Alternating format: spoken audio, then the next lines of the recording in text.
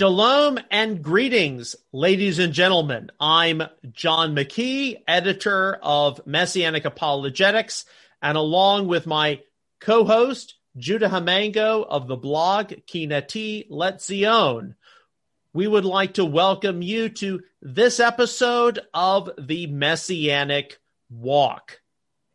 Hi, folks. I'm Judah. Like John said, I run Kineti Letzion blog, a Messianic blog. And I've been running that for a long time. And I also run MessianicRadio.com as well. Right now, we have certainly here in the United States of America, but also around the world, many people who are concerned about that question of when are we in human history?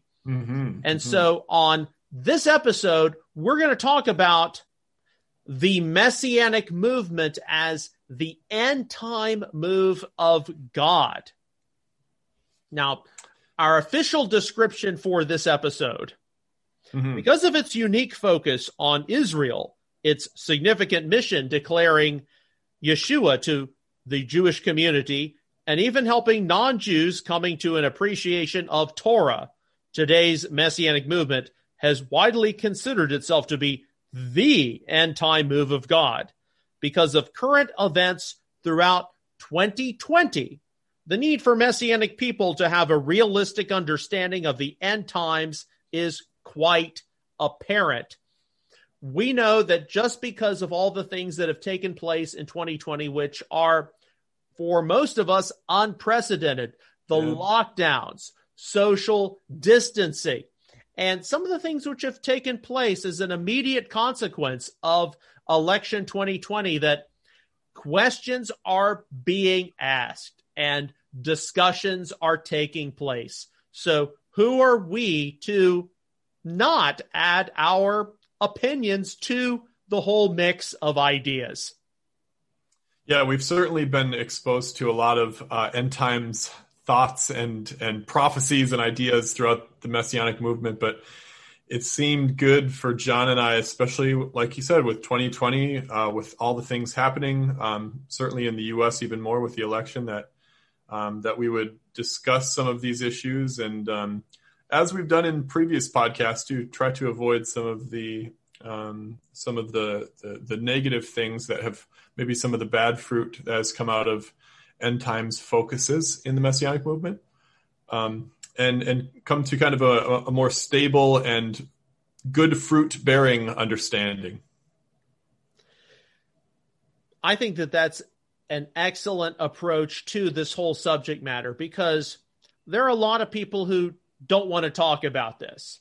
And the reality is that when people in positions of influence don't talk about these matters, somebody else will. And that person, whomever he or she is in all probability going to address it poorly or irresponsibly. I mean, we're dealing with a very important issue as it concerns the eventual return of Yeshua to this planet and the resolution to all the problems of fallen humanity, the sin, the injustice, the corruption, on and on and on and on and on. So I know many years ago, I took the approach that rather than getting depressed about the end times, instead, we need to recognize that the end times are, particularly as Daniel chapter 9 says, they're about final resolution to the holy city and the holy place. Interesting. And the people of God. So, yes, there are these things anticipated regarding the man of lawlessness, the false prophet, the New World Order, all of that. Okay, I'll concede that that's all really bad. But is the principal focus of the end times the forces of darkness, or is it instead the forces of light? And if we can begin to flip that and recognize that really the purpose of the end times are to bring the people of God into their fullness and into their purpose, then hopefully we can be more solution oriented and we can't all get depressed. Yeah. I've been influenced in two ways about end times thinking from two different teachers that have it's been positive. It's put the focus on the light. One, I like what you said, John, with regards to the Messianic movement being the end times move of God. Avner Bosky, a believer in Israel, he and his wife have a music ministry. But he said that, and I'm paraphrasing here, that Israel is really the key to revival for around the world that will usher in the return of Messiah. And so his focus has been salvation of the Jewish people, and I think that ties into what we're saying here. And that's a great light that's going to happen. Paul says it'll be like life from the dead. Second thing for me personally, that's just, I don't know, influenced me really positive to think positively about the Lord's return is Daniel Botkin, Messianic teacher, maybe more on the Hebrew Roots side, but really good guy. Love this gentleman. He said, from the Gospels, after Messiah was raised, he kind of surprised his disciples. He appeared as a gardener and then appeared here and kind of took them by surprise. And there was that joy and excitement that the disciples had that they would see the risen Lord. And Botkin said, maybe it's the same with us, that we should have some joy and actual excitement and joyful anticipation that we may see the Lord. And that's a bright thing in my life, So I don't look at the end times as some negative thing with all these bad things that's going to come, because we know the Lord's going to win, and the Lord will take care of his people, whether in this life or in the resurrection. So to me, it's a great light. And so I'm glad we can offer our perspective and kind of focus on that bright side. Well, one of the things I know about, especially what is happening now in our current season of uncertainness in the world, and people wanting to know, the results of election 2020 and everything else. We, as the people of God, and especially those of us who are a part of today's Messianic community, we have to go before the Lord and ask the very significant question of, God, what would you have me do right now? What is the purpose for my life? Because regardless of who wins or who doesn't win this presidential election, and there are believers all over the world who are praying for the United States of America because they do believe that America is the last great hope of humanity. And if America goes the wrong way, then it's like the clock is ticking all of a sudden. Yeah, but understood. Really, what, Lord, would you have us do? What would you have me do? And that requires an important spiritual inventory. That requires us to, in some cases, have a dramatic event. I know I haven't talked about it that much, but in 2019, last year, I had a dramatic event that took place. I was getting somewhat apathetic about being in Messianic ministry. I was getting very negative about my life, and the Lord intervened, and there was a dramatic event that took place, and I had to conduct a significant spiritual inventory. And it was very, very important because little did I know going into the year 2020 that some of the things that were going to happen happened. And I had a very different view going into those events that I seriously doubt I would have had if I had not had that dramatic event previously. That one event. Understood. Yeah. So the Lord really got your attention. Praise God. And I think he's doing that with some of the things that have gone on in 2020 with all the shakeups. All right. Well, to get into our subject matter more specifically, the Messianic movement, the end time move of God. Now, for some of you, this is not going to come as a surprise, but some of you, this will. One of our ministries, Messianic Apologetics, Outreach Israel's principal publications is, of course, the workbook, The Messianic Walk, where we get the title of our show from. And the subtitle of it is The End Time Move of God. And now this workbook was put together mainly for my local congregations, new foundations or new members class. And it comes from my notes, having taught that class for 2 to 3 years.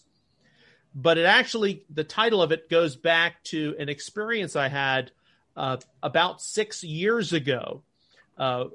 My family had just moved back here to the Dallas-Fort Worth area. It had been not even 2 years out here. And we, as a ministry, we attended and exhibited at the MJAA Heartland Regional Conference in Grapevine, which is just immediately north of Dallas-Fort Worth Airport. And, okay, this was great. There were some significant people of note in the Messianic movement there. Mainly, Michael Brown was a guest speaker. I got to introduced to him for the first time. Mm-hmm. But David Chernoff, who is, a lot of people would consider him to be Messianic royalty.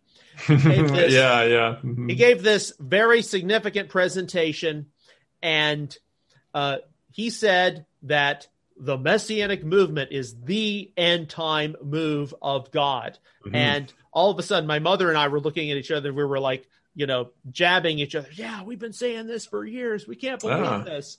Yeah. And I absolutely believe that. I'm not sure how much some of the Messianic Jewish leaders who say it believe it sometimes, but I do believe that, because one of the things that's very, very important about the Messianic movement is, okay, we should absolutely, as the people of God, be concerned with the salvation of the lost, whomever they are.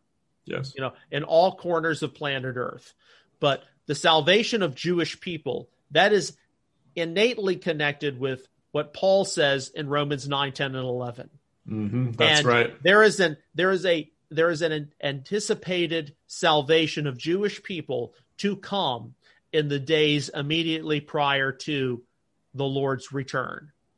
So the salvation of Jewish people is innately connected to the whole end time scenario. And so as we get into the subject matter, our faith community that we're a part of, whether we like it or not, is connected to the end times. Now, there are people who take it the wrong way, and they use it to sell books, and they use it to promote sensationalism. Mm-hmm. But that doesn't mean we can just dismiss the subject matter altogether. Indeed. Yep. We have to talk about it. And that's, I think, some of what we're trying to facilitate in our episode today. And I must admit to you, John, and to our listeners here, that I've been one who's often avoided this subject because of all of the craziness around it, the sensationalism, like you mentioned. And I've just been like, hey, for me, I'm just focusing on how to live my life today and haven't often discussed the end. But I think, well, I've written some notes to these questions that probably going to shock you. All right. I'm not, well, you got my interest piqued, hopefully. Right. So, as well. I mean, I don't show all my cards all at once for these shows. Okay. All right. Well, we'll see. I certainly have probably thoughts that differ from your own, but that's okay. I think this is going to be a good discussion. All right. So with that said, we start with our first question. Yeah. What has been some of your experience with Messianic people when the whole topic of the end times is brought up?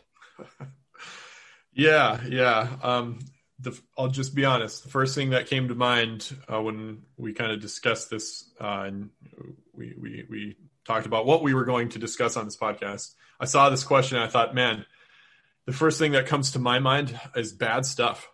I hate to say that, but it's real. For me, I remember when I was young, I was exposed to a Hebrew Roots teacher. I can say his name, by the name of Michael Rood, who had a lot of sensationalistic teachings, but also specifically around the end times. I remember him making predictions about things that would happen, around the Lord's return, that a greater exodus would happen by a certain date. The temple would be rebuilt by this year. A red heifer would be found first, and all these things that just never came to pass. A great war in the Middle East would happen was another one. All of these things, and they didn't come to pass. It set in my mind this real negative precedence, like, oh man, when people talk about the end times, I'm just going to dismiss them outright because it never comes true. I've seen this with some family members too. Close family member who I dearly love, wonderful woman. A few years ago said, yeah, I feel the Lord's going to come back this September. And I think this is like in June of that year or something. And I'm like, well, humans are famous for misinterpreting prophecy. That was my response to her, because I didn't want to be mean and say you're wrong. But at the same time, I was so jaded towards, the sensationalism, the date setting, and just the reality that we don't know. We humans don't know. So your question is, from my experience with Messianic people, it's been largely negative. There's been the date setting, the things that never came true. I've also seen some disputes about the rapture, as I'm sure you're aware, John. And this is in Christianity too. This isn't like specific to the Messianic movement, but a lot of disputes about the rapture. I attend a church on Sunday, and they're going through Revelation right now. And just a couple of weeks ago, the pastor had said, hey, the Jewish people. And I'm like, okay, this is going to be interesting. What do evangelical Christians think about the Jewish people and the rapture? And he goes, well, they just refuse to believe. They refuse Christ. And because of that, they're going to have to go through the tribulation while we Christians are taken up in the air with the Lord. So he's a pre-trib rapture guy. And I was like, man, there's just more disputes about this that I can't take any hard position on it. And I felt uneasy about what he was teaching. So this has been my experience. There's a lot of hard opinions. People really have strong beliefs about this. They get it wrong almost every time in my experience, whether it's prediction or prophecy or something's going to happen, they get it wrong. And it's made me become very jaded to when people talk about the end times. And maybe I'm not the only one, maybe some of our audience feels the same. Well, one of the things I think is absolutely imperative is we have to talk about this. Mm-hmm. We can't avoid it. Agreed. We had a little discussion before, and I mentioned some of the differences of approach as it involves my own family, my father's side and my mother's side, as it concerns some, significant controversies or dramatic events that erupted. Mm-hmm. And ultimately, what it resulted in when myself and my sisters were raised is that we were not sheltered from any, significant things that could dramatically affect our family. And ultimately what that came down to is that when my father got cancer in 1992, yes. We were pretty much told everything that was going on. And, we were at his deathbed, and then, we were involved intimately with the whole funeral to the point where my mother still comes to me, over 28 years later. Now, what did we do at the funeral home? And what was the casket showroom? Okay. Yeah. Like I've got one of these photographic memories that memorizes everything, and she just blacked it out. I see. Mm-hmm. So for you, it's been good to just put things out in the open is what you're getting at. Yeah. It's better for us to just discuss this and even plan on a certain level, worst case scenario, than, put it off because what if? Mm-hmm. Now, you're gonna find some parallel to what you just said regarding this question. So to repeat it for our audience, yes, what has been some of your, in this case, my experience with Messianic people when the whole topic of the end times is brought up? Okay, so my family has been a part of the Messianic movement now for 25 years. Yeah, and praise God. one of the things that is very kind of interesting, it started in Dallas, and in some ways it's kind of ended in Dallas. Well, I won't say ended, but it's continued in Dallas. It's consummated back here in the DFW area. Yeah. So those of you who know my family story, I'm not going to go into it that much. When my mother got remarried in 1994, Mark and Margaret went on a tour to Israel in December. And on the tour to Israel, the Lord showed them that they needed to basically keep the feasts. And so it took some time and took some figuring out. But by the fall high holidays of 1995, we were plugged into a Messianic congregation here in Dallas-Fort Worth. Yeah. Now, what you often don't hear is that about a month before our family entering into the Messianic Jewish movement, so we're talking September-ish, 1995, all of the members of our family, through some reason or another, in my case, it was finally reading Matthew chapter 24, just reading the text. We all went from being pre-tribulationists to post-tribulationists. Oh, interesting. Okay. So, and for me, it was not, okay, it was reading Matthew 24, and it was like, well, verses 29 to 31, after the tribulation of those days, he will gather his elect. It's like, no, wait a second. That doesn't sound like pre-trib to me. And I was also reading, this is before the Left Behind books came out, but I was reading a novel called The Third Millennium, which was very popular at the time. And then Pat Robertson came out with a novel called The End of the Age. And one represented a pre-tribulational perspective, and Pat Robertson's novel represented a post-tribulational perspective. So I had to deal with this. And then I acquired some other books. I mean, this was before the internet. It was before all these things. And it was like the Lord supernaturally led us to more of a post-trib phenomenon.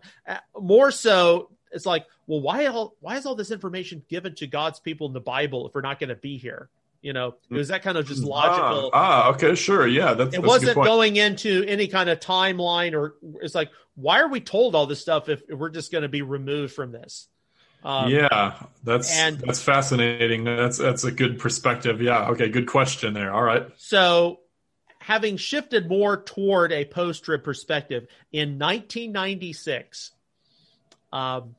this was in May of 1996, I was finishing up my freshman year of high school. So you can do the math on how old I am now. My stepfather, Mark Huey, he was away on some business trip. My mother and I attended a special Bible study at the Biblical Arts Center here in Dallas. It's adjacent to the North Park Mall, if any of you know DFW geography. And there was a certain Messianic Jewish speaker who was giving a very dramatic presentation on why in 1993, the peace agreement between Yasser Arafat and Yitzhak Rabin at the White House, Bill Clinton, initiated the 7-year accord, the 7-year tribulation. And who was that speaker? Okay, everybody got their depends on. Because if that's the case, then the 3.5-year mark was coming up in early 1997. Well, it's somebody who you all have heard the name of before. It was Monty Judah from the Oklahoma City area. Someone had invited him down to DFW, and he gave this presentation. And Monty Judah gave the declaration that if the abomination of desolation doesn't happen in March of 1997, that he was to be dismissed as a false prophet. No way. Wow. Now, we're not here to get into all the other stuff that he's been involved with since, like with Hebrews and everything else. Yeah. But our family has had firsthand experience with him going back to 1996. Now, in the summer of 1996, and again, we are very green in our Messianic experience. Okay. We are a part of Baruch Hashem here in Dallas. At the time, Baruch Hashem was a very small UMJC congregation. Its main leader, Marty Waldman, was the president of the UMJC. my parents were very, very new in the Messianic movement. They knew because of the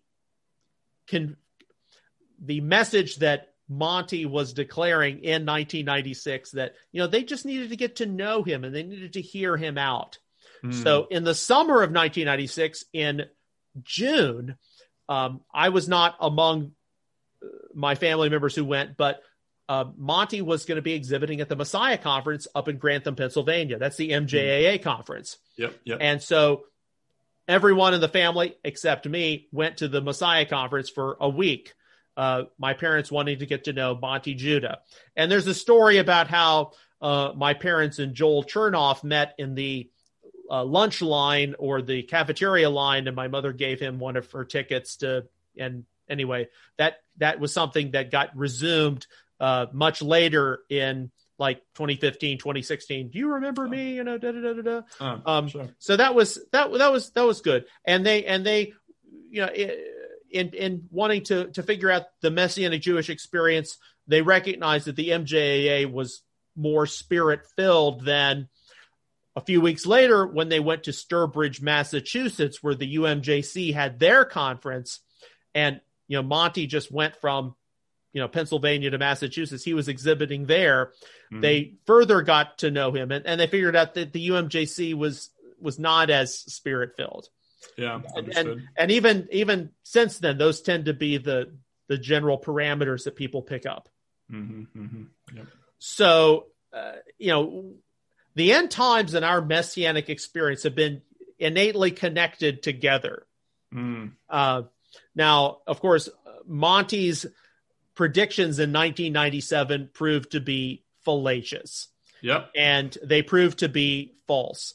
But yet he still has one of the biggest Messianic ministries or Hebrew Roots or whatever it is now out there. And I haven't had any interactions with him in person for over 15 years. Because even in wanting to, forgive and excuse him of a mistake, with the Hebrews thing that he did in 2005, that was pretty much it, for our family. Unfortunately, from what I've heard, secondhand account here, but someone who's affiliated with him told me that he's made some fallacious predictions since then. So I don't think much has changed, unfortunately. I do know that I understand he's passing the torch. I think his son and some other leaders around him are kind of inheriting the ministry, but it's unfortunate, I think and we can folks like that turn people off to the end times discussion, right? Like it was for me, when you hear those fallacious things, when you hear false prophecies, date sets that never come about, things prophesied that never come about, it turns people off. So it's unfortunate. Yeah. And to me, what he did with Hebrews is far, far worse than anything associated with the end times. I will give the benefit of the doubt when it comes to the end times to a lot of people. Mm-hmm. A lot of the Messianic Jewish pioneers used to be hippies and used to be druggies. So sure. We can show mercy there. We can show mercy on just about anything. Good point. And for the listeners who might not be aware, so the Hebrews thing you're referring to is Monty Judah sees the book of Hebrews as not, it shouldn't be in the canon, essentially. It shouldn't be in the Bible. Is that a fair? Yes, and hopefully we'll discuss that in the future. Yeah, fair enough. But moving beyond Monty Judah, so one of the things that I think continued with the whole Messianic movement of the end times is, the year 2000, Y2K, it's all going to hit then. I mean, it's all going to explode. It's going to hit the fan. I mean, we are all screwed, on Y2K. I know a lot of people were anticipating things to take place in association with the turn of the millennium. Of course, nothing took place, and many people were found to have made declarations that didn't come to pass. And so as I particularly look at the past 20 years, the year 2000 to now the year 2020, and I've written this down, there was sort of this, I guess the best explanation I can give, the best description is there was this fatigue when it came to the end times. Yeah, that's a good word to describe once you it. got to 2002, 2003, even with 9/11 and the Iraq War, people just got to the point of, I don't want to hear any more about who the Antichrist is. I don't want to hear any more about 666. I don't want to hear any more about this. Yeah. And there was just this fatigue. And there are some things that actually filled the vacuum of that fatigue in terms of something that was a little sensational and that hadn't been heard before. Like the whole two-house thing, or even some components of the one law thing, which then would develop more into the Hebrew roots. That kind of like filled some of the vacuum in terms of what was, new and exciting and what have you. But certainly by the 2010s, there's just this fatigue when it came to the second coming and the end times, to the point where a lot of Messianic people, they're not even having studies on the end times, Matthew 24 and the anticipated return of the Lord, and at least some parts of the book of Revelation. It's like, people are just tired of it. They're tired of people taking advantage of it to sell books or to develop a following. Yes. And, people just got really sick of it. Now, in my own life or in my own experience, and I preface, and I've talked about this before on the different presentations that I have given. I know deep down in my heart of hearts that something did shift significantly in the spirit in the year 2015.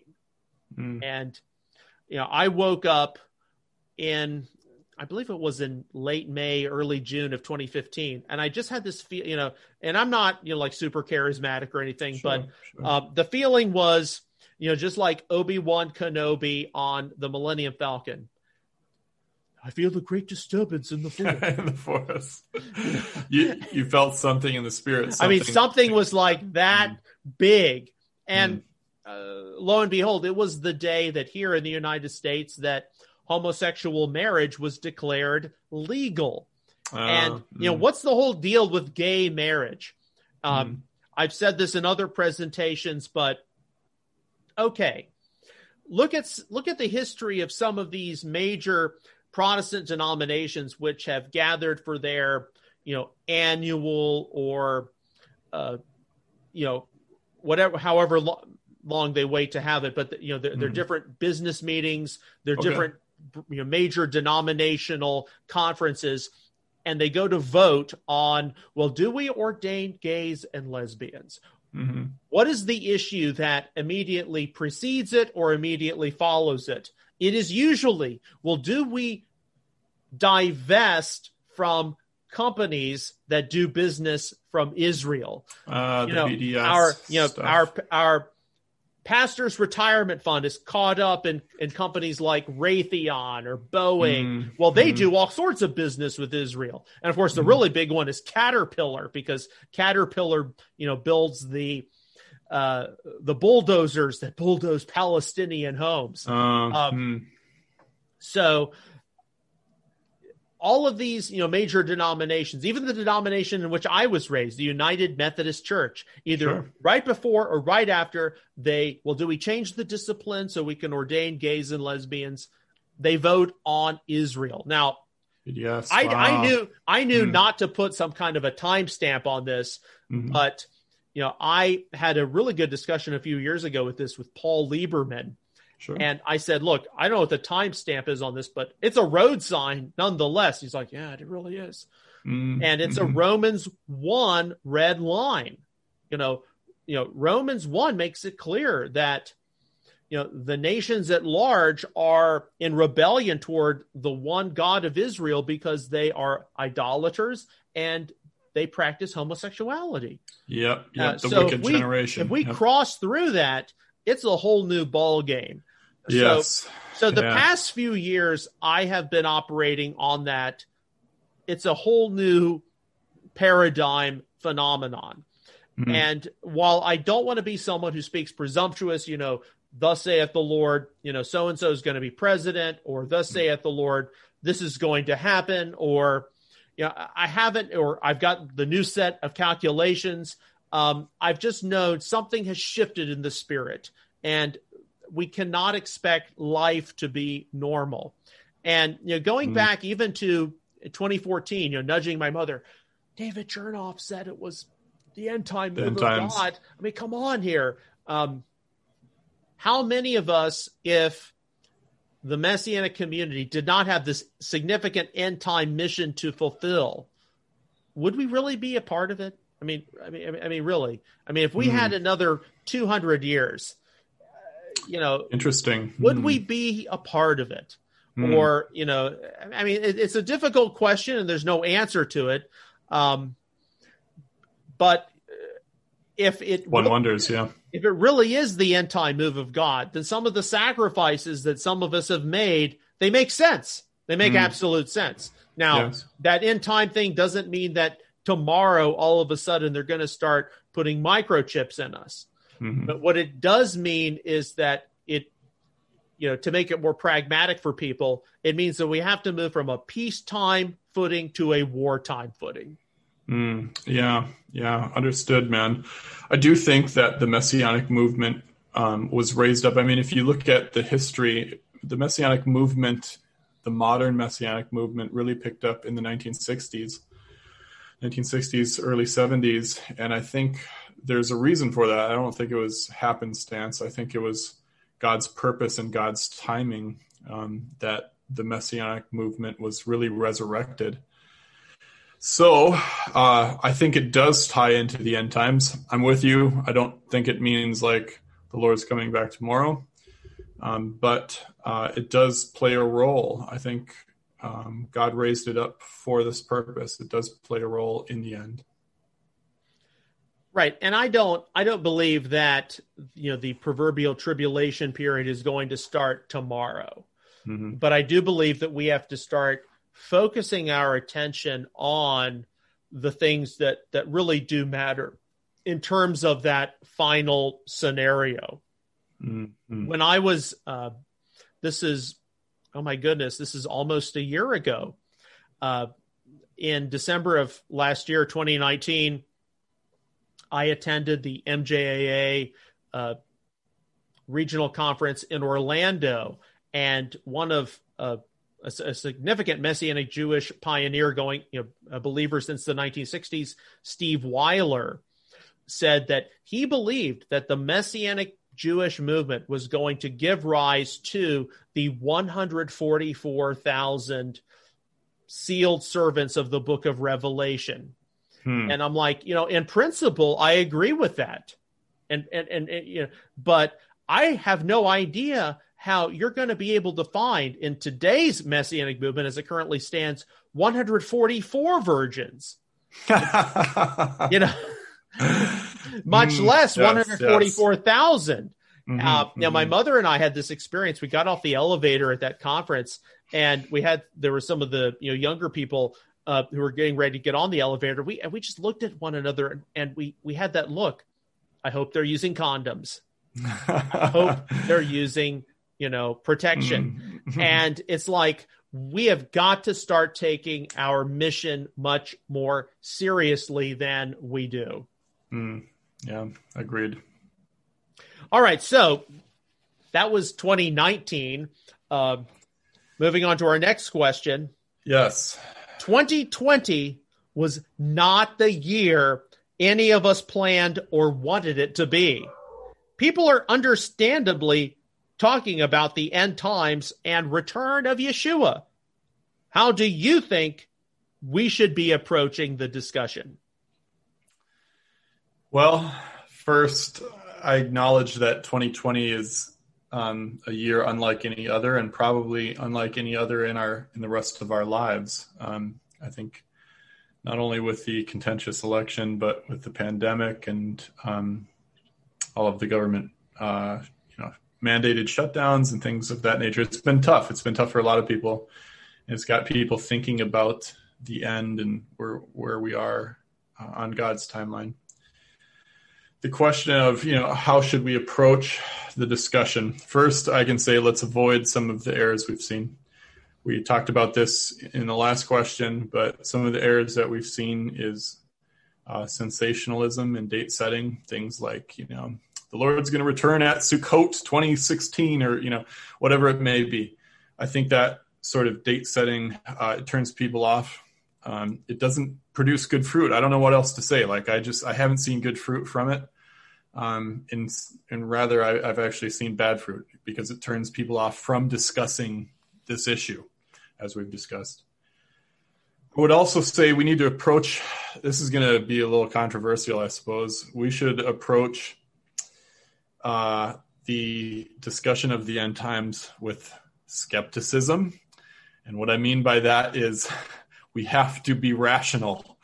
I feel like so often people get excited by something. And right. Look, I'm excited by the Lord's return. Absolutely. But I don't make that turn off my brain. And I feel like sometimes what I've seen in the Messianic movement is people get excited about something, whether it's the Lord's return or Torah or our identity in the Lord, Two House and other things, where people get excited and they turn off their thinking. And it doesn't work. God gave us rational thinking above the animals for a purpose. And I think with that rational thinking, there's a few things we can do. One is when claims are made about the end times, when we're talking about this with other Messianics, when you hear Messianic teachers talk about the end times, first we have to weigh these things against Scripture. This is harder than people realize, because if you want to believe something, it's very easy to find evidence for it, right? Like, hey, I want to believe X. Well, let me find in the Scriptures where I can support X. I don't think that's a good way to go about it. I think that's actually, they call it a confirmation bias. Like, you want to confirm it, and so you're going to find evidence for it. So when I talk about weighing it against Scripture, I don't just mean go find evidence for what you want to believe. What I would encourage people to do is, when there is discussion, claims made about the end times, we have to weigh them against Scripture. Look at teachers of old, read books about the Scripture, see what your local Messianic leader thinks about this, what your spiritual, the people who advise you, who you trust in the Spirit, what is their take on this? Don't just try to find evidence in the Bible and call it a closed case. So that's what I mean. Approach this skeptically. Use some rationality, because I've just seen too much of the opposite, and it's turned a lot of people off, not only from end times discussion, but just religion in general. So use our God-given brains. Also consider the source. We talked about some Messianic teachers already who have made false predictions. Look, the Bible in the Torah, it actually says, if someone prophesies in my name and that thing does not come about, then you are to disregard and not fear that prophet. That's what it says in the Bible, in the Torah. So if you want to be Torah observant, part of that means disregarding people who are bad sources of prophecy. I don't have a softer way to put that. So again, with regards to using our God-given brains, we have to consider the source, weigh them against Scripture, and also look for fruit. The Lord told us you should know them by their fruit. I feel this applies very broadly, that if we don't see good fruit coming from something, that's a bad sign. If all you see from them are predictions, some of them failed, and maybe he's a YouTube teacher or something, I don't know. But if that's all, if we don't see good fruit coming from that person, from that ministry, that's a red flag as well.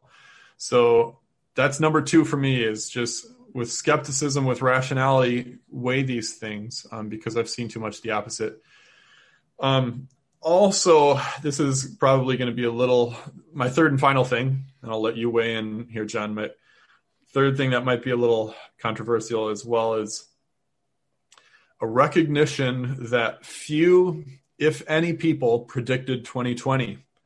Christians, Messianics, prophets, so-called apostles.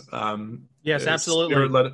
I mean, look, in fact, I was involved in a discussion with some Messianic leaders about this. Someone said, did anyone predict what's happened in 2020? Anyone at all? Like, this is a once in a century thing. surely someone must have got the word from the Lord.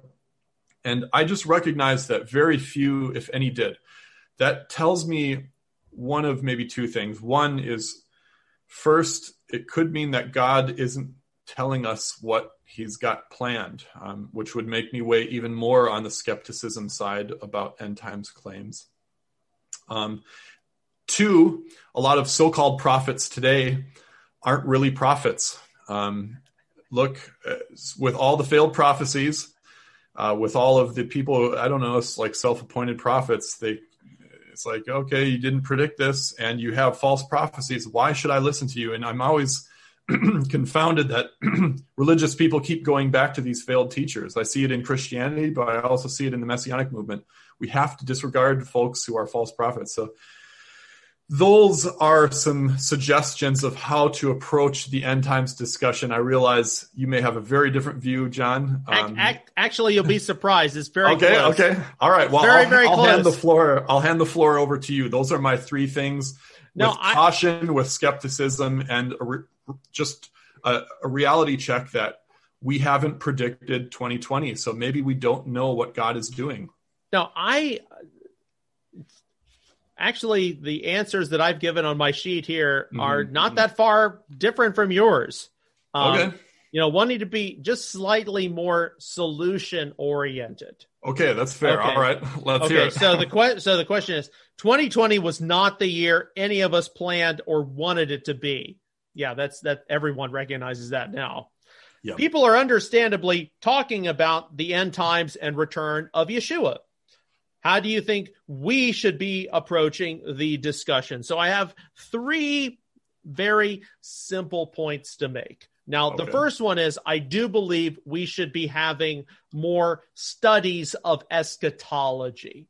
So that's compatible with your, let's approach this rationally, realistically. Let's not, try to make the Holy Scriptures fit into some end time scenario. Like I'm going to go on the record and say, I don't believe that COVID-19, the coronavirus scare, is specifically prophesied in the Bible.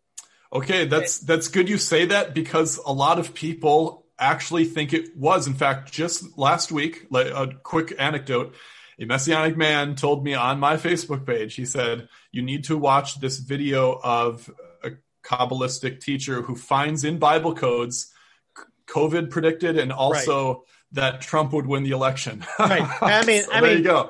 I think like other things, it's a road sign, but it's not specifically prophesied in the Bible. But no, we need more studies of the end times, whether it's Daniel or Ezekiel or Zechariah or Matthew 24 or Revelation. And we need to get beyond some of the end time fatigue that people have had.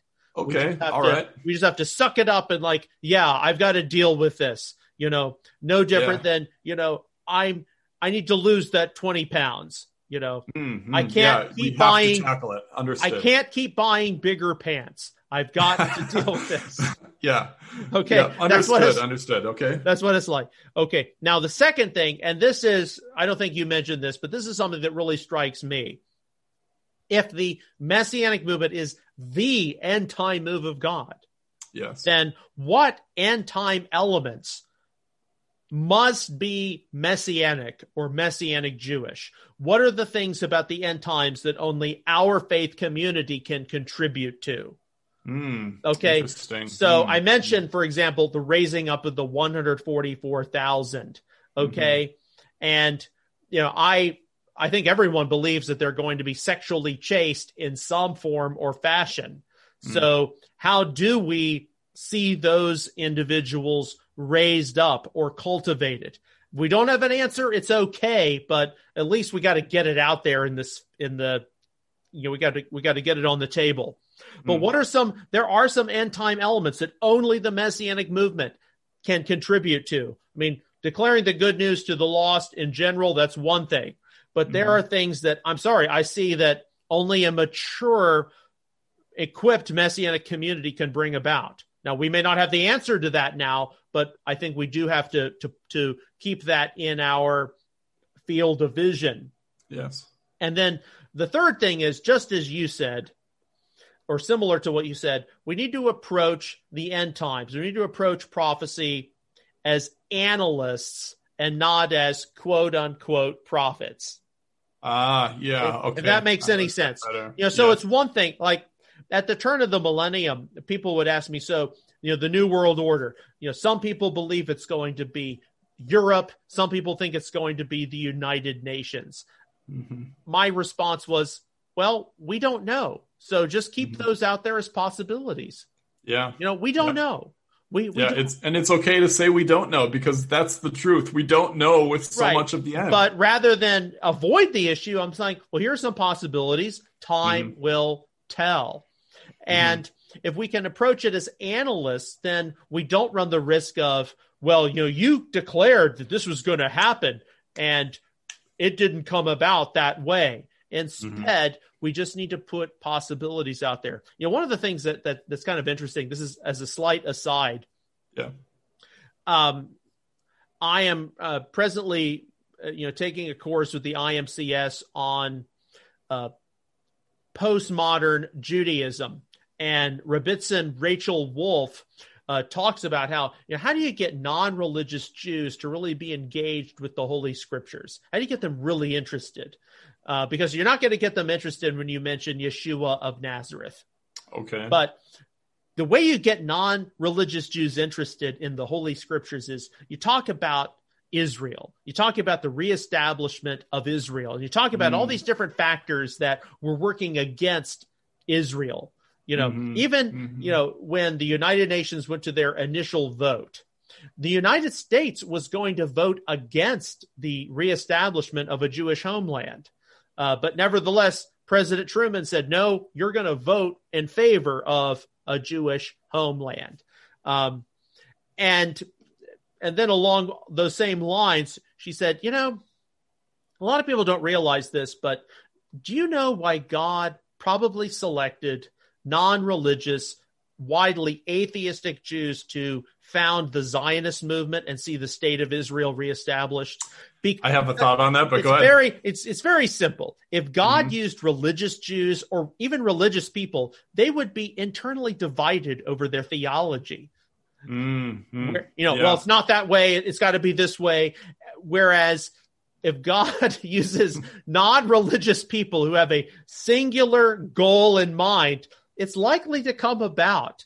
And, when I look in particular at some of the things that the Trump administration has been able to do, and I think Trump is probably a believer. I mean, a very immature believer sometimes. Yeah, I was listening to your other podcast. Yeah. He is able to do things that, if we had a quote unquote evangelical Christian in the White House, he'd be pulled down by so many special interests. The legitimate tasks would not be accomplished. Interesting. So even a more secular one there works better.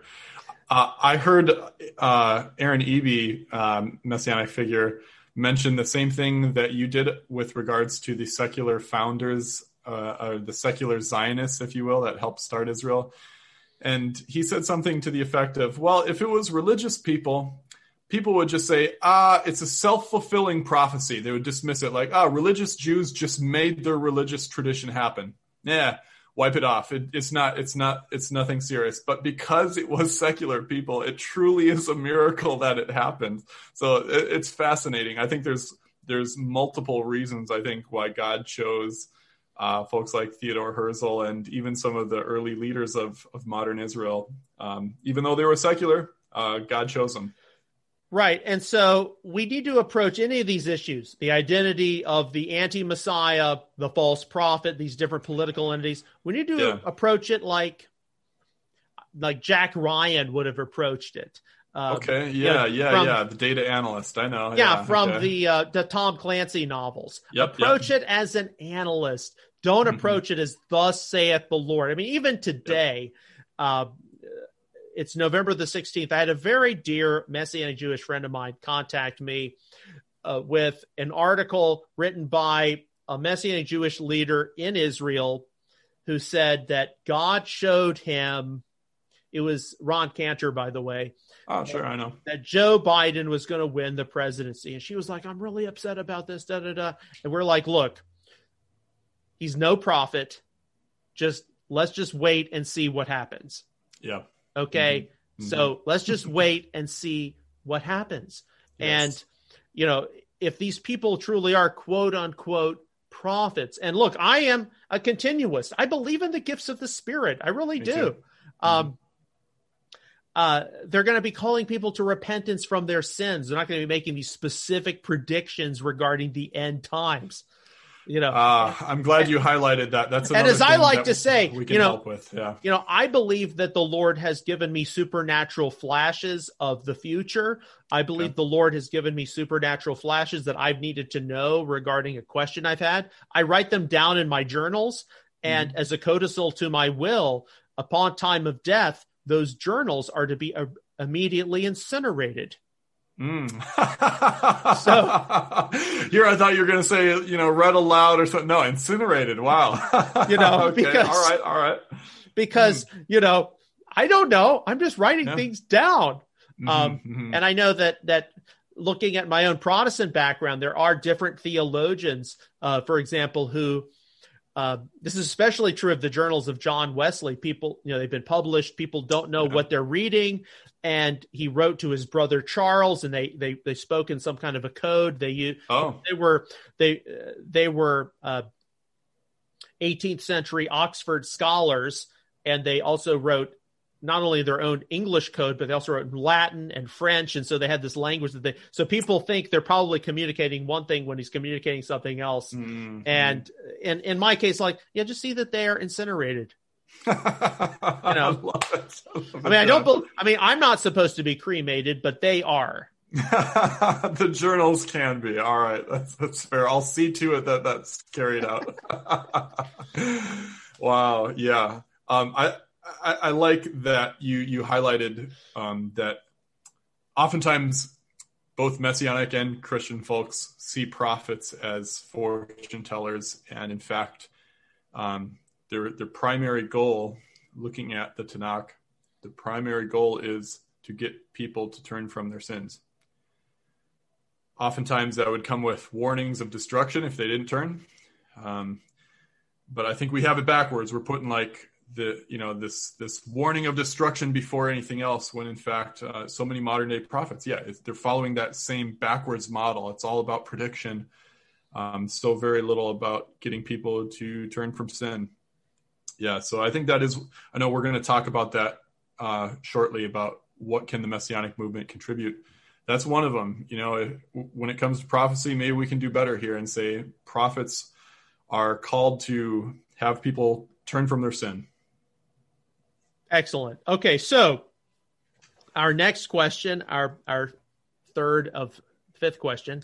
Yes. As it concerns the end times, what good thing or things do you think the Messianic movement or perspective brings? And then along with that, what negative thing or things do you think we need to be aware of?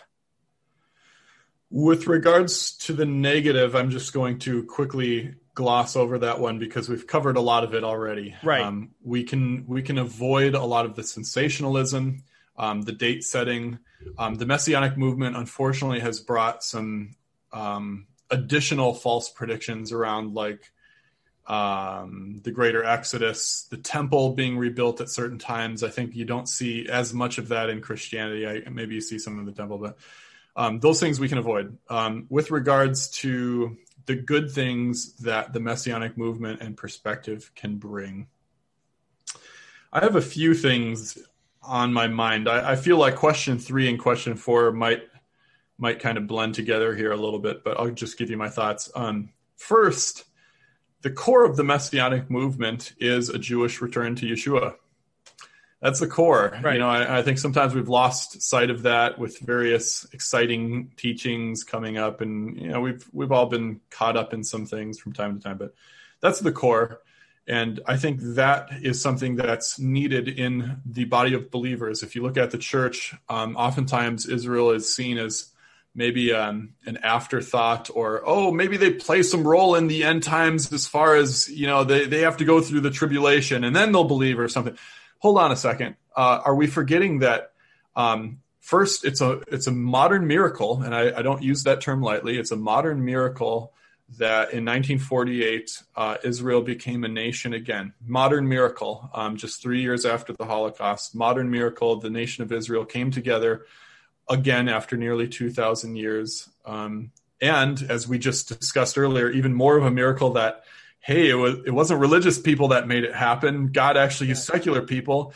And even more of a miracle, given that like all of Israel's surrounding neighbors invaded it and they survived. I mean, it's truly a modern miracle that Israel is here today again as a nation. Not only Israel, but the Jewish return to the land of Israel, the resurrection of the Hebrew language, also a modern miracle. If I encourage listeners to see how Hebrew became the official language of Israel. It's really remarkable. Another kind of non-religious guy didn't really know if he believed in God, and something remarkable happens. By all appearances, if you believe his grandson, I don't remember the man's name. Yes, Eliezer ben Yehuda. Ben Yehuda, thank you. Ben Yehuda's grandson describes it, and he's like, "Look, God, like a voice appeared, a voice came out in this room and said, you're going to resurrect Hebrew." And the religious people in Israel opposed it, and yet it still happened. It's truly just a miracle upon miracle that Israel is a nation again. All of these things, it's truly a miracle. I don't think it's a coincidence then that the Messianic movement sprung up soon afterwards. I think that's tied in with that as well. Also a kind of miracle after all of the anti-Semitism of the church. I know like in the early 20th century, the Catholic Church had published writings saying, well, the Jew is forever condemned to be a nomad among the earth, things like that, where because they rejected Christ, they're going to be cursed forever. All of that was just turned on its head when the nation of Israel was reborn. Miracle. And I think that taking that perspective and recognizing that the New Testament is very Israel focused. We talked about Romans 9, 10, 11, where Paul says, look, you might be wondering how can it be that Messiah's own people, the Jewish people, rejected him? Did God fail in some way? And Paul says, no. Instead, it's resulted in salvation of all the nations. And if the Jewish rejection of Yeshua resulted in salvation for the whole world, what will their return be? And he says, it'll be like life from the dead. This recognition of there's a huge end times element of the Jewish return to Yeshua. That's the biggest thing I think the Messianic movement can bring. I have a few more thoughts, but I'll save that for the next question. So that's, I think, the big thing in my view. Well, I have some very brief answers to this question. Okay. As it concerns the end times, what good things do you think the Messianic movement or perspective brings? What negative thing or things do you think we need to be aware of? Well, I think on the good side, the Messianic movement definitely focuses the attention of all people who are involved in it on Israel. You mentioned some of those things, the rebirth of the state of Israel, the rebirth of the Hebrew language. How in the world did this tiny little country come about? 3 years after World War II, the Holocaust, and even with the emerging Cold War. It's like, how? And only secular people, I think, could have done it, because the religious people would have been at each other's throats. I know. Yes. But we also focus people necessarily on a Torah foundation, the Tanakh, the scriptures of Israel, more commonly called the Old Testament. I mean, we do have that especially going for us as a movement. That is the Bible of Yeshua. Yes. I've said this so many times, because I know people, they want to find, hidden meanings in the Word of God. They want to find, I can find how Yeshua fulfilled this or fulfilled that. And then they go into things that they shouldn't be. It's like, don't find yourself trying to fit square pegs into round holes. The scriptures of Israel, if there are not, messianic prophecies or clear typologies present, they still represent the values of Yeshua and the apostles. This is where they turned to when different issues of significance arose. So just remember that.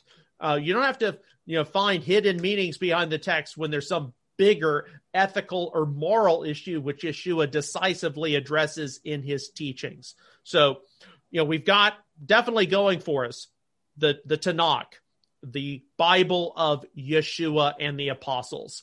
That gets me excited perhaps more than anything else. Yeah.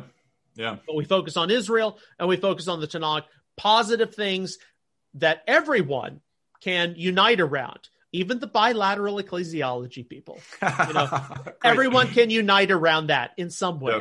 Yes. Now, when it comes to some of the negative things, and all right, we are a new movement, and I'm actually taking a lot more solace in this because for the end time move of God, then guess what? Everything that can go wrong will go wrong. Yeah. Because the enemy is going to want to get us so off kilter and so off track. It's not even funny. So when I hear the latest, can I say this crap out there?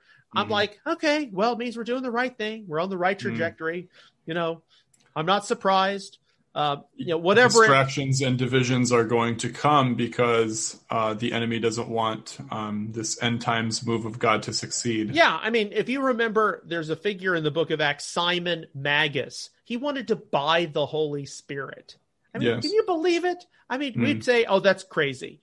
But really, there are people now who are into things that, are not that much different. They get into things like Hebrew letter pictures. They get into numerology. Yes. Get into, all kinds Kabbalistic of magic and so on. Like the Aleph and the Tav. It's like that is that is a marker of the direct object in Hebrew grammar. Right. It's not some hidden meaning. Yeah. Right. And to be honest, none of that is going to be able to help us with some of the deceptions that are likely coming in the future. It's going to be a waste of your time and, by the way, your money. Yep, that's right. Because if the time thing doesn't hit you, this thing should hit you.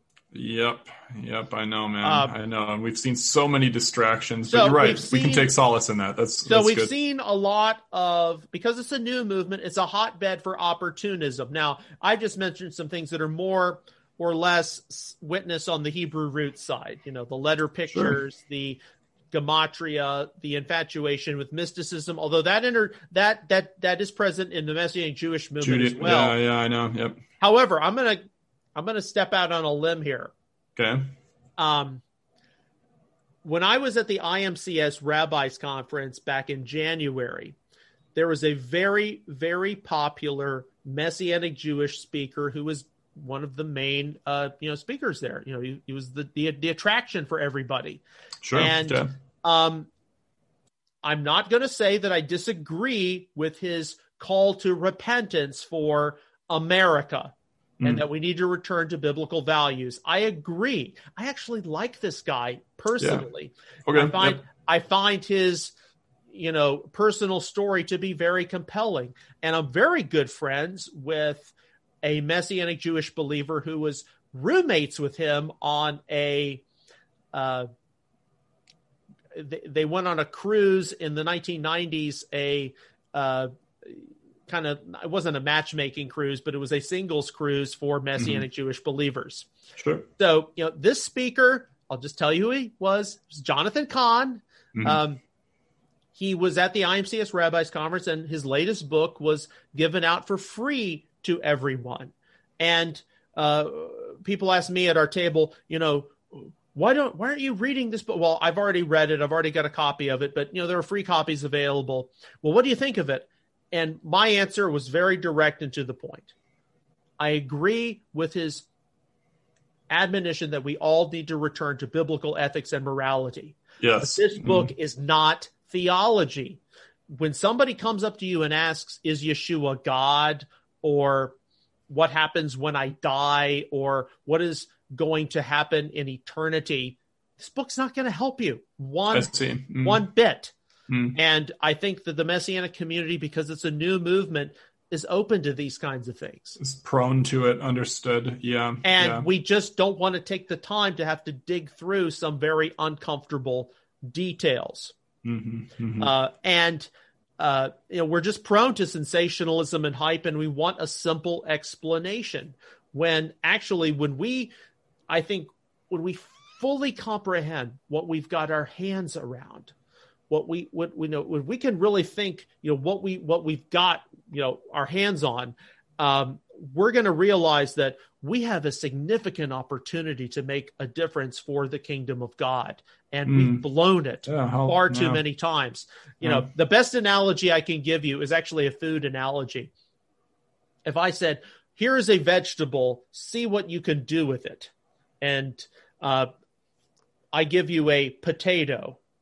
And all you do with that potato is you cut it up and, you put a little bit of salt on it and you eat it. And I come back to you and I say, so how was that? You're like, well, I didn't think it was that great. My response would naturally be, well, did you read this cookbook? I mean, you see how many hundreds of ways you could have cooked this potato? You could have prepared this potato? I mean, really?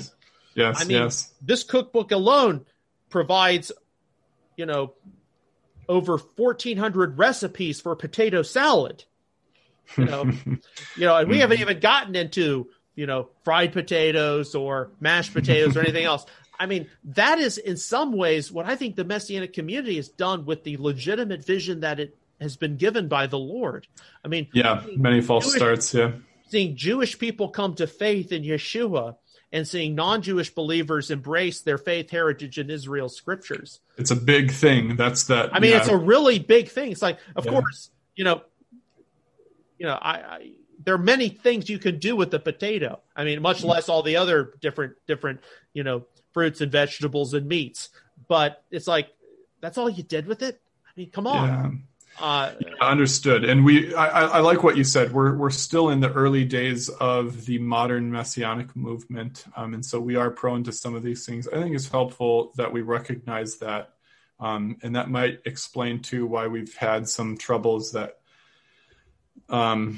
Christianity isn't having to deal with. It's because we are still early on in trying to find our way. I like what you said though, John. We have that core, and it's a remarkable thing, as you said, the Jewish return to Yeshua and the believing return to biblical ethics through the Torah. Right, because there is a huge amount of spiritual power there if we're able to probe it. Yes. Yep. I mean, when you look at the two most significant and influential religious traditions on planet Earth, you've got the Jewish synagogue, which did indeed bring monotheism to a huge part of humanity. That's right, yeah. And then you've got Protestantism with its emphasis on the Holy Scriptures and its work ethic. I mean, when you put that together, it's like, you have a success on the level of, the United States of America. Yeah. I mean, you really do. You really do. It's a powerful thing. Yeah. Absolutely. And the Messianic community, if it were to move beyond some of the sensationalism, and I would have to say this, back in 1995, 1996, 1997, if some of the Messianic Jewish leaders had been a little more honest and said, look, we are the first Jewish believers ever in our family. And we don't fully know what it means to be a believer in Yeshua of Nazareth and be Jewish, and we're still working through some things. So can you give us a little bit of space to do this? Things might have turned out a little differently. Yeah, instead of some of the exclusionary things that ended up happening. Yeah. Because I think that some of us who were brought into the Messianic community at that time would have said, okay, no big deal. Let's just give the Lord the necessary time to work through some things. Yeah. But some people were not told that. And so they reacted one way when they should have been like, I don't know what it means to be the son or the daughter of a Holocaust survivor or a concentration camp survivor, or to hear that my extended family perished in the Shoah. If they had been a little more clear that, look, we're still working through some of these matters, then maybe things would have turned out a little differently. Indeed. Woulda, coulda, shoulda. I think now it's like, hey, look, we got to do the hard work. I think if we continue to press on to know the Lord, some of these things will be worked out in time. But there's a lot of hard work ahead of us. As you mentioned, John, there's the next generation that needs to be raised up in this movement. There's concern about that. A lot of hard work ahead. Right. Okay. So moving on to our next question, number 4. Yeah. What role do you think today's Messianic and even Hebrew Roots movement is or might going to play in the last days leading up to the return of Yeshua? Yeah. Some of the positives from the last question, I think, flow into this one too.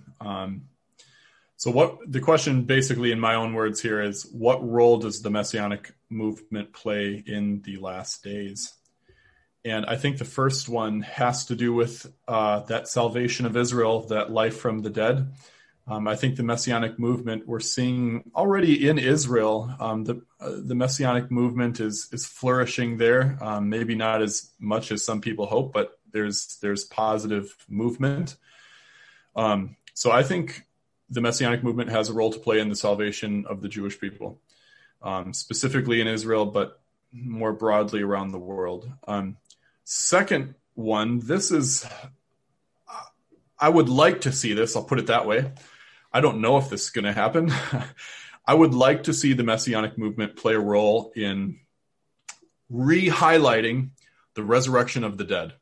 And the reason I say this is I clearly see in the evangelical world that the going to heaven part is so stressed that we forget about the resurrection of the dead. I do believe that, when we die, we'll be with the Lord in heaven. At the same time, the big hope throughout the New Testament, as N.T. Wright has really well articulated in one of his books, he has a book, Surprised by Hope, a fantastic book, where he says, look, in the New Testament, the hope is the hope in the resurrection, meaning we will be raised from the dead. Amen. And I feel he says, look, even in our hymns in the Christian world, we've lost this important focus of the resurrection of the dead. Instead, in the Christian world, we're kind of focused on 2 things: 1, going to heaven, and 2, the rapture. And they're kind of tied together. In fact, I mentioned this same church that is going through Revelation. We're going through this Revelation study. They talked about the passage in Thessalonians about the great shofar blast, the trumpet blast that will go forth, and the dead in Messiah will be raised. They talked about everything except the dead in Messiah being raised. And I thought, man, like, we talked about the rapture and when this is going to happen, how we'll always be with the Lord, but totally didn't talk about the fact that the dead will be raised. That's a huge thing. And I think it's a stumbling block to some people, but it's the big thing from Messiah. Look, if Messiah wasn't raised from the dead, Paul says, then our faith is in vain. And Messiah first raised from the dead, everyone else after him. So I hope, this is my hope, I hope that the Messianic movement will have a re-centering on the resurrection of the dead. I think sometimes we can accidentally produce anemic believers when we just put all the focus on the going to heaven part, because people think, hey, this life doesn't matter. What I do here doesn't really matter. This isn't my home. This isn't me, me as a soul. This is just, a flesh suit or whatever. Right. It's like, hold on a second. Hold on. We're going to be raised from the dead and we'll be here in a new creation with the Lord, Amen. on earth. So that's, I hope we refocus. So that's number 2. And my third final thing that I think the Messianic movement will play a role in the last days is that refocus on Torah living, this biblical ethics. Look, what we see in the world today, including in some, shall we say, liberal Christian and liberal Jewish denominations, is just adoption of worldliness, worldly morals, which isn't really moral. It's all relative morality, in my estimation. I think if we refocus on, hey, you know what, the Bible gives us a great way to live today, that actually contributes to the end times. Here's why. In Peter, 2 Peter chapter 3, Peter says, or the author of 2 Peter says, it's Peter. Thanks. Okay, yeah, I didn't know if there's dispute about that, but okay. He says, I believe it's Peter. All right, fair enough. Good. Whatever the case, I believe it's here by God, so it doesn't matter to me. But he says, look, everything's going to pass away in this world. The world's going to be consumed by fire. Given all of these things will be destroyed, what kind of people should you be? I'm sure you're familiar with this passage, John. And he answers the question. He says, you should live your lives in holiness and godliness, looking for and hastening the coming of the day of the Lord. That holiness and godliness, I got to think, is biblical ethics. I don't know of a better standard of holiness and godliness, a better constitution for how to live, how to form a society, how to form families, how to form a civilization. I don't know of a better way than the biblical ethics of the Bible. And so I think Hebrew Roots, with its focus on a return to the Torah, is doing a great good and even contributing to a good for the last days. So those are my three things that the Messianic movement can, and I hope will, contribute to the last days. I agree with you 110% with what you've just said. Awesome. I really do. And you brought out some things that I wasn't anticipating, but I'm glad you mentioned them because as I contemplate, this question as it concerns the end times, what good? I'm sorry, that was the previous question. What role do you think today's Messianic and even Hebrew Roots movement is going to play in the last days leading up to the return of Yeshua? I am thinking more along the lines of how there is going to be some convergence between these widely divided groups of people. Okay. Because divided groups of people in the Messianic movement, you mean? Or? Right, and the Hebrew Roots movement. Sure, okay. Because all right, on the whole, many of the spin-offs from Messianic Judaism that have now, settled as being Hebrew Roots, you couldn't have prevented all of it, but you could have prevented some of it. And I know that this past 4th of July, I was talking with some, very close Messianic Jewish friends of mine. We were observing, we were having this great barbecue with the brisket that I smoked. They said it was one of the best I've ever done, but okay. Hey. I'm like, if we didn't have this whole COVID mess, we would be up at the Messiah conference in Pennsylvania this week. And they're like, yeah, and we're like, yeah, we've been to the Messiah conference the past 4 years. And like, well, we've got you beat. We've been going there for the past, 18 years, 20 years. I'm like, yeah, I know. And, our good friend who's been part of the MJAA for over 30 years. But I said, we don't know what the future beholds. But one of the things the Lord's really stirred me about is, there are a lot of things about the Hebrew Roots movement that get people on the Messianic Jewish side upset. And it's not necessarily, well, you're keeping Shabbat and you're observing the festivals and you're eating kosher. It pertains more to the legalism and the fundamentalism and this hype and sensationalism. Yeah. They just want you to come in and make sure that you're co-participants with them in the salvation of the Jewish people and their relatives. Yes. If you can demonstrate that you are genuinely concerned about that, then everything else will be okay. But I was talking to them. I said, I interact with people across the spectrum all the time. And there are some Hebrew Roots people who are only about a stone throw or two away from us. But when you put us all together, we're so small, it's not even funny. Think about how, we have a global Jewish population of, 17, 18 million. On the books, there are over 30 million members of the Southern Baptist Convention. Almost that's double in the Southern Baptists. Yeah. For every one Jew, and we haven't even gotten into Orthodox, conservative, all Reform, all that. For every one Jew, there are two Southern Baptists. Come on here. Yep. Wow. I live in the Dallas-Fort Worth area. The DFW area is, 5 to 6 million people. I mean, we're the size of a small European country. We're the size of, I mean, we really are. I suppose. Yeah. I mean, we're the size of Switzerland or Denmark or even Scotland or Ireland. I mean, it's like when you think about that, you're like, oh my goodness, I can't believe this. So just processing all of this, I'm like, we have got to do a better job to get along here because we cannot be at each other's throats. Yep, I agree, man. Yep, absolutely. Dismiss people over the smallest matters of BS. I mean, yes, there's been too much of that. We have got to talk to one another. And, you were gracious enough to, go on Messianic Insider for Can Messianic Jews and Hebrew Roots Talk to Each Other? Mm-hmm.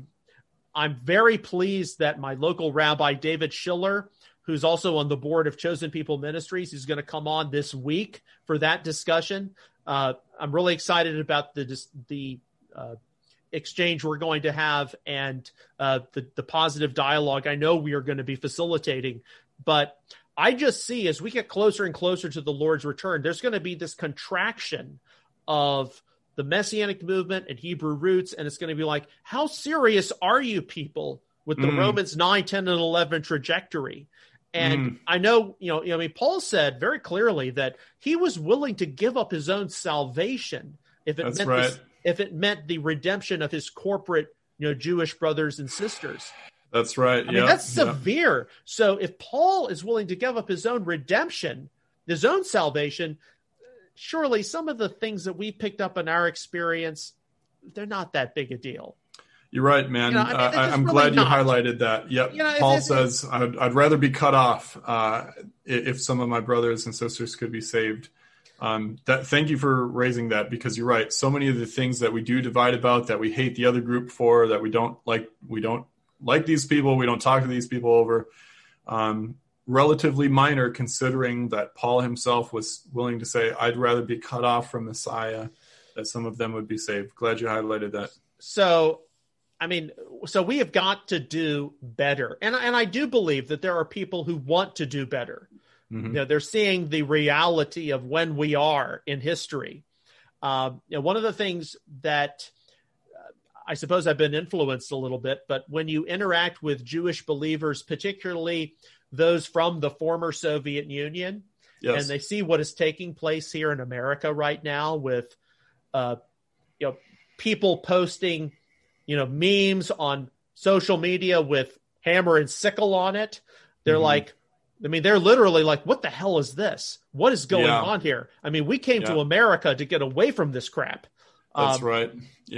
So you see the Jewish experience and you're like, oh my goodness, I've got to start being a little more suspicious of the powers that be. I see. Yeah. So, bring with them a great experience. Yeah. So my response to this is, there's a contraction which is coming, and we have got to learn how to get along. Now, I've got to say, I was not anticipating you to respond with, we as the Messianic movement have got to focus on the future resurrection of the dead. Okay, that's a surprise. All right. But I'm pleasantly surprised. I think this is fabulous. I mean, this is fantastic. I'm so glad that you said what you said. I really have to commend you for this. Yes, I believe that when we die, we go to be with the presence of the Lord in heaven, but popular theology has totally forgotten this future resurrection of the dead. And I have been saying for years, and it's almost like it hasn't even, people haven't even been listening to this. It's like, you don't understand how important the resurrection of the dead is. Okay. Yep. I've had experiences with death, the deathbed of my father, other believers, and I absolutely believe they're in the presence of the Lord right now. Yeah. At the same time, my own father, as a lay minister, would say, when you go to the cemetery, ask if you can rent. Ask if you can rent. I like that. Ask if you can rent. That's right. Okay. Yeah. Because, one day it's going to be opened up. And while we can get into the whole philosophy of, human composition and why there has to be an afterlife, in another dimension before the resurrection. It's only at that point event called the second coming and resurrection of the dead that we see that all Israel will be saved trajectory consummate and Yeshua return. So people might say, well, what does it matter? You know, my grandma, grandpa, Uncle Fred, they're saved. They're in the presence of Jesus. Why do I need to focus on the resurrection? No, you don't understand. In order for all these other future things to take place, there has to be a resurrection of the dead. That's right. I mean, you have to, it's part of the events. So I'm very happy that you mentioned that, and hopefully we can have a future show discussing death and the afterlife and all the different things. That might be good. Because I think people would be very blessed by some of our perspectives on this. Yeah. Okay, so our final inquiry, this is where we're probably going to go into the forbidden zone a little bit, but that's okay. That's why we do these things. The Jewish perspective is, look, just let's talk about it, okay? Let's not put it off indefinitely. Yes. What further studies or investigations do you believe need to take place regarding the end times? Sorry, John, 1 second. My 3-year-old just wandered into the room, even though my door was closed. 1 moment. Go with the steps, okay? Sorry about that. Okay. So what further studies or investigation do I think need to take place regarding the end times? First, I'm convinced that too much of our end times thinking takes the form of prophecy rather than analysis, as you highlighted, John. I think that's a good way of putting it, that we can refocus on analyzing things, the text of Scripture, where we're at in history, without getting into thus saith the Lord type stuff. We have too many false prophets, and there's just too much bad fruit in our current mode of study, which seems to just be all excitement about some event that must be near. Again, I'm all for being excited about the Lord and anticipation of the Lord, but too much of our current mode of study results in bad fruit, false prophecies, and so on, as we've covered. So I think our mode needs to change, and I think we already, you really underline that we can analyze these things without being prophets. Okay. 2, I think it's helpful in our study of the end times if we recognize that humans are famous for misinterpreting prophecy. I mentioned that I relayed that to a dear family member who I much respect. Her belief, her feeling that the Lord would return at a certain date. It was actually a Sukkot coming up a few years ago. Obviously didn't happen. This is important because think about how in the first century when the Lord appeared, how the religious people of his day largely, especially religious leadership, opposed him. Some even had a hand in putting him to death.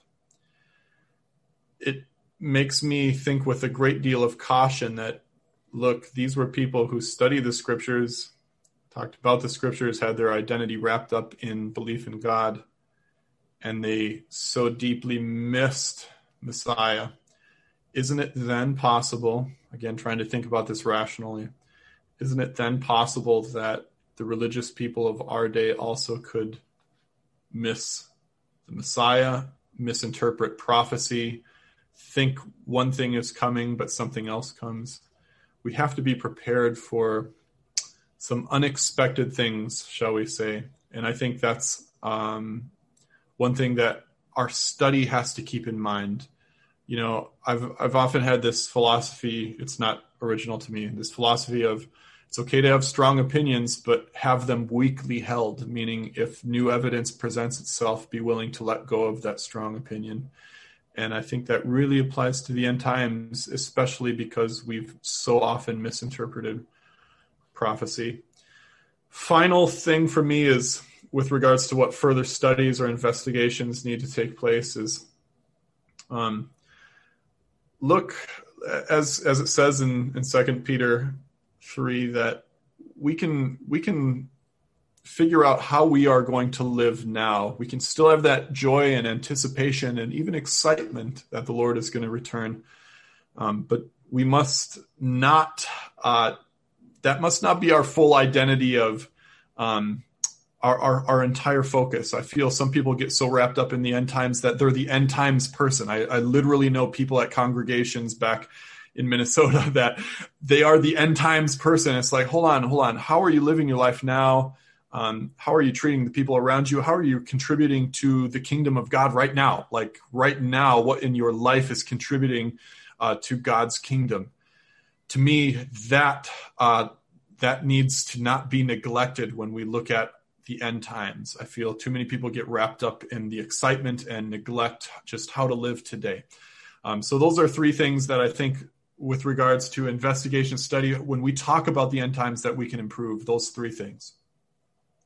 I completely agree with what you've just said. And, it's not that we want to see people abusing or sensationalizing the end times result in, well, we're not going to talk about this at all.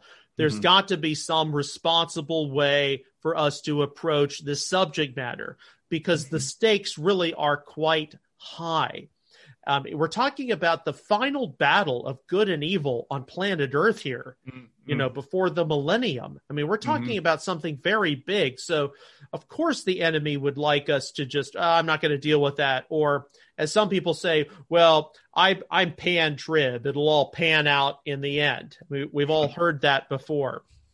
But for myself, as I've approached this question, what further studies or investigations do you think need to take place regarding the end times?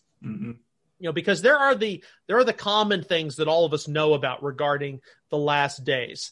Some of us have like a Schofield Reference Bible or a Ryrie Study Bible, or I've even got a Tim LaHaye Study Bible. I've got all three of them. And there's some kind of a tribulation chart in that Bible. Okay, so they're all pre-trib, and I don't ascribe to that, but there's still going to be things that we agree with and that we have in common, and that we know, okay, there's going to be some kind of judgment here, and there's going to be the fall of Babylon there, and the rise of the beast, and this and that. Okay, that's great. And some of us have just readjusted some components of that. Sure. Okay. What about the things that are very clearly, when we read them in the text of Holy Scripture, are unfulfilled? And there's a basis for us determining that they're unfulfilled, but yet we're really not able to easily talk about them. And the reason we're not able to easily talk about them is precisely because of sensationalism and hype. And people, they take this issue or they take that subject and they form a whole ministry around it. And then they go off to these conspiracy theory conferences and they do this crap and that BS and everything else. Now, because of the abuse of some of these subjects, a lot of people are like, I'm not even going to touch that subject matter. And it's like, now, wait a second. I understand that you may not necessarily be prone to embrace the perspectives offered by this person or that voice, but you still got to deal with the Bible passages. I mean, come on here. Yep. I mean, you still got to deal with this. Yep.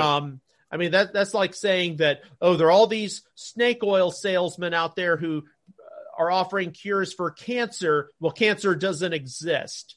Right. I mean, we're throwing out. I mean, that's dumb. That's just dumb. And so I've got two particular issues that in my Messianic experience have been kind of off limits or verboten even out there, that I would have to say at the very least are tests regarding our attitude and our approach. If you can believe it, one of the first significant tests that a lot of people have failed, either on the pro or con side, have been, as Messianic people, we're very prone to look at Ezekiel 37, 1-14, the dry bones prophecy. This is the rebirth of the state of Israel. This is the return of the Jewish people to the Holy Land. Amen. I believe that. But then we get to 15 through 28, and it's the two-stick oracle of Judah and Ephraim. Now, we know there's a lot of sensationalism associated with that prophecy. Certainly, okay? Yeah, and we've seen abuse. Yeah. There are non-Jews out there who claim that they are members of the lost tribes. They have no proof whatsoever. They had some dream or vision or some feeling. And, okay. But if you can believe it, a great number of premillennial, even dispensational prophecy teachers who think that the church is going to be raptured up to heaven before all this takes place, even they recognize that the two-stick oracle is unfulfilled in Bible prophecy. Okay. Yeah. So, I mean, and it's not what the two house groups have said. They are just simply looking at fulfilled or unfulfilled. That's all they're looking at. Okay. Yep. Some of those have to be, I mean, specifically with Ezekiel 37, some of it has to be still unfulfilled because Ezekiel 37 speaks about my servant David will reign over them, which seems to, again, if we're understanding prophecy well here, seems to suggest it's Messiah reigning over them, which clearly isn't happening now. So there's still unfulfilled things. I'm glad you raised that one. I mean, you don't have to go into British Israel or lost tribes hunting in order to just, it's unfulfilled. That it's unfulfilled. Yeah. And even I have said, what if the lost tribes are just in these small pockets of people across the Middle East and Africa and India and South, and Afghanistan and everything. I mean, that's actually what Jonathan Burness of Jewish Voice Ministries believes. Fascinating. What if that is the fulfillment? Yeah. But on the whole, today's Messianic community hasn't done a great job at addressing this. People have called, you're into the two shticks. It's like, no, wait a second. Now I am not into all this two house propaganda and speculation, but still, what do you do about the Bible passages? Yes. People who have produced, 1,000-page or 2,000-page commentaries on the book of Ezekiel, they have had to deal with it. So you got to deal with it too. And to me, it's like, if you can't deal with something like this, which is, I mean, it's a half of a chapter. It's pretty big. What's going to happen if God in the end times throws a curveball at us? Because I'm sorry, any analyst recognizes, well, there are all these things out there that we've talked about. We don't know if they're going to happen or not. God has surprised us so many times in our lives. I mean, he really has. I mean, look at the history of all these, particularly in the U.S. government archives, things that are being declassified. The U.S. government ran war plans on, well, what if the United States and the British Empire in the 1930s go to war with one another? And we have to invade Canada. It's like, they what? Planned for. I mean, it's like, what? I mean, you wasted time and money on this? I mean, that was never going to happen, and you see some of the things that, and troops from India were going to be brought into, Ontario. And wow. I mean, it's just like, okay. So if governments think in terms of these things that will just never happen. Yeah. We as Bible believers need to be prepared for the unexpected. We just do. And I know that, like, one of the biggest areas that has been completely sensationalized and completely taken off the rails has been, and this is something that I'm very, very cautious about. And I've looked into this particularly from various conservative to hyper-conservative Christian voices. Is I was exposed to this all the way back in 1997. What do you do about all the different possible components of what Yeshua says about the days of Noah in the Olivet Discourse? Now, a lot of us look at the days of Noah as only involving, marrying and giving in marriage and eating and drinking, and the flood came and it, swept them all away. And so the end times are going to come when people are just living their lives as normal, and then it catches them off guard, and then, it's going to hit them. But, one of the things that I know people talk about is, well, I went back to the book of Genesis, and there are these references in Genesis to the Nephilim. What is that? And, there are big debates about the Nephilim. Many people believe that the sons of God having relations with the daughters of men means that the godly line of Seth had relations with the not so godly line of Cain, and it produced a bunch of evil people. I saw your podcast about this. Yep. You talked about some of the perspectives out there. But then another, and there is a huge amount of ancient opinion out there which believes that fallen angels had relations with human females and it produced a race of giants. Right. And the way I have seen that presented has been, well, in the last days, if we're going along the narrative of the days of Noah, then the Nephilim are going to make some kind of a reappearance. And along with that reappearance, the most logical way that they would manifest would be in the form of extraterrestrial alien encounters and different abductions, the whole UFO thing. And there are many conservative evangelicals who have at least floated that out there as a possibility. Now, out there in the whole Hebrew Roots movement, you got people like Rob Skiba and others who have formed an entire ministry around this, and they've gotten into flat earth and everything else. However, you and I, Judah, I mean, we're science fiction aficionados. Yes. I mean, we really are. And, I watched Star Trek and Star Wars, and I remember, I watched Babylon 5 and Battlestar Galactica and Stargate. I watched all of these. And, people from our generation, we are affixed to what is out there in the universe. Yeah, it is a great question. Yeah, and so there's a part of me, there's just a part of me that says, it's absolutely imperative for us in terms of the end times to have this Israel component down. I mean, we discuss that all the time as Messianics. But what if there's something to this cosmic component? Fascinating. What if? Yeah. And so, I'm not saying, have things been hidden from us at Area 51? I'm not saying that, we have already had, as a human civilization, covert relations with quote unquote extraterrestrials. But I am saying that there is something to this cosmic component related to the end times that we can't so easily dismiss. Interesting. That may be an area for more study. I'll be honest with you. When I first hear that stuff, because I've encountered it in perhaps some negative context, that I'm always just knee jerk of, nope, I'm not even going to consider it. Stepping back a moment to try to, logically analyze it, we could say, okay, there could be more, and there could be life out there, perhaps that is tied to the days of Noah. Maybe. Never considered it before. So interesting. It's given me food for thought, at least. Right. And I'm just saying that we need to be willing to discuss it. Yeah.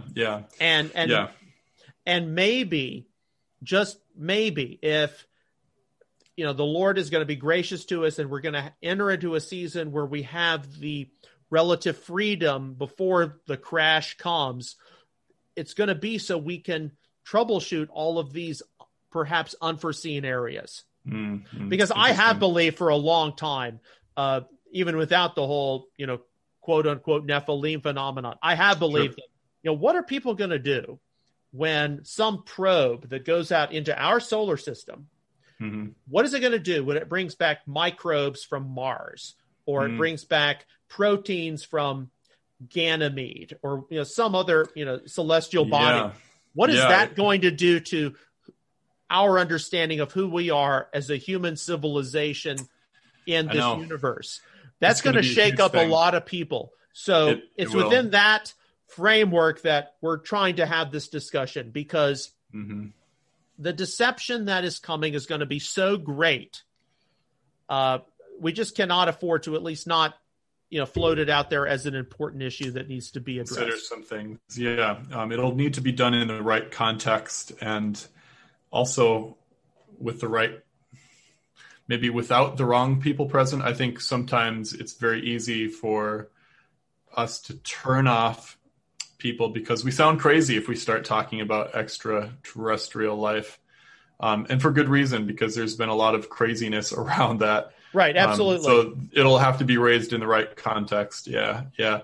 But what you raise is a wonderful point, which is if life, either way, it's a big thing for humanity. If we don't find life anywhere, that's a big thing. That in fact, there's a whole scientific conundrum actually of, well, hold on, the universe is this big.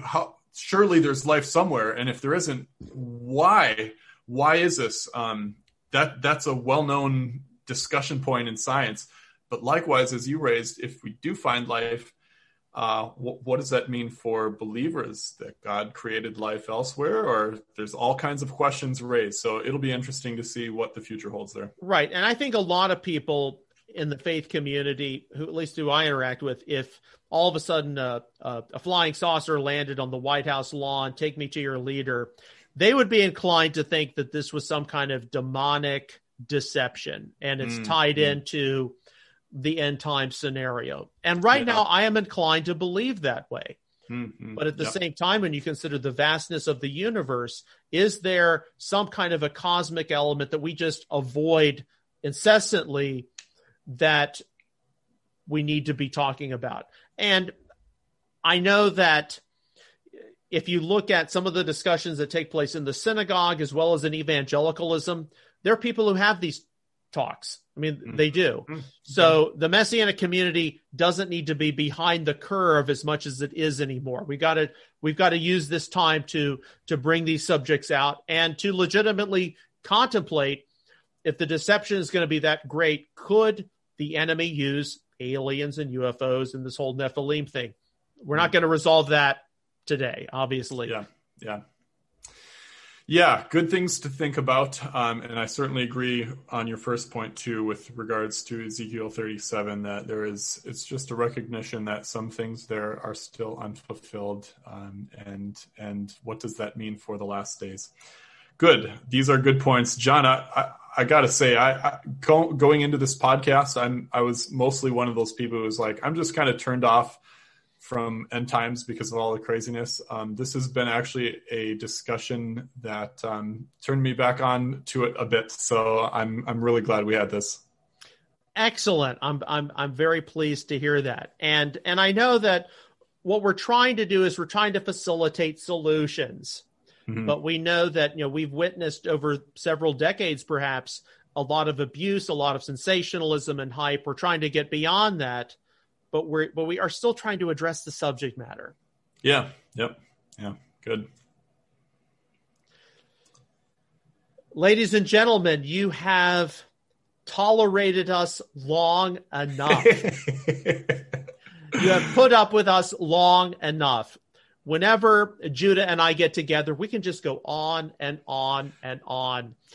Truly. In fact, I was like, hey, I want to say some more about the resurrection of the dead and Christianity and Judaism. I'm like, what? It would go 2-3 hours if we do. We better put a bottle cap on it. So, but the good thing is, this is not the end of the Messianic Walk show. I'm just absolutely amazed how naturally we talk about these issues and how much we really do agree. And other things we know are they just continue to be in process. I'm very blessed and I'm very pleased to see that that's how this show has been going. Yeah. So you will have to just continue to wait for the next time we gather together for another episode of the Messianic Walk. Until then, be sure to check out Judah's blog, Kinati Letzion, at blog.judahgabriel.com. You can also access my website, Messianic Apologetics, at messianicapologetics.net. Shalom to you. May God bless you and keep the faith, as always. Shalom, everybody. Bye-bye.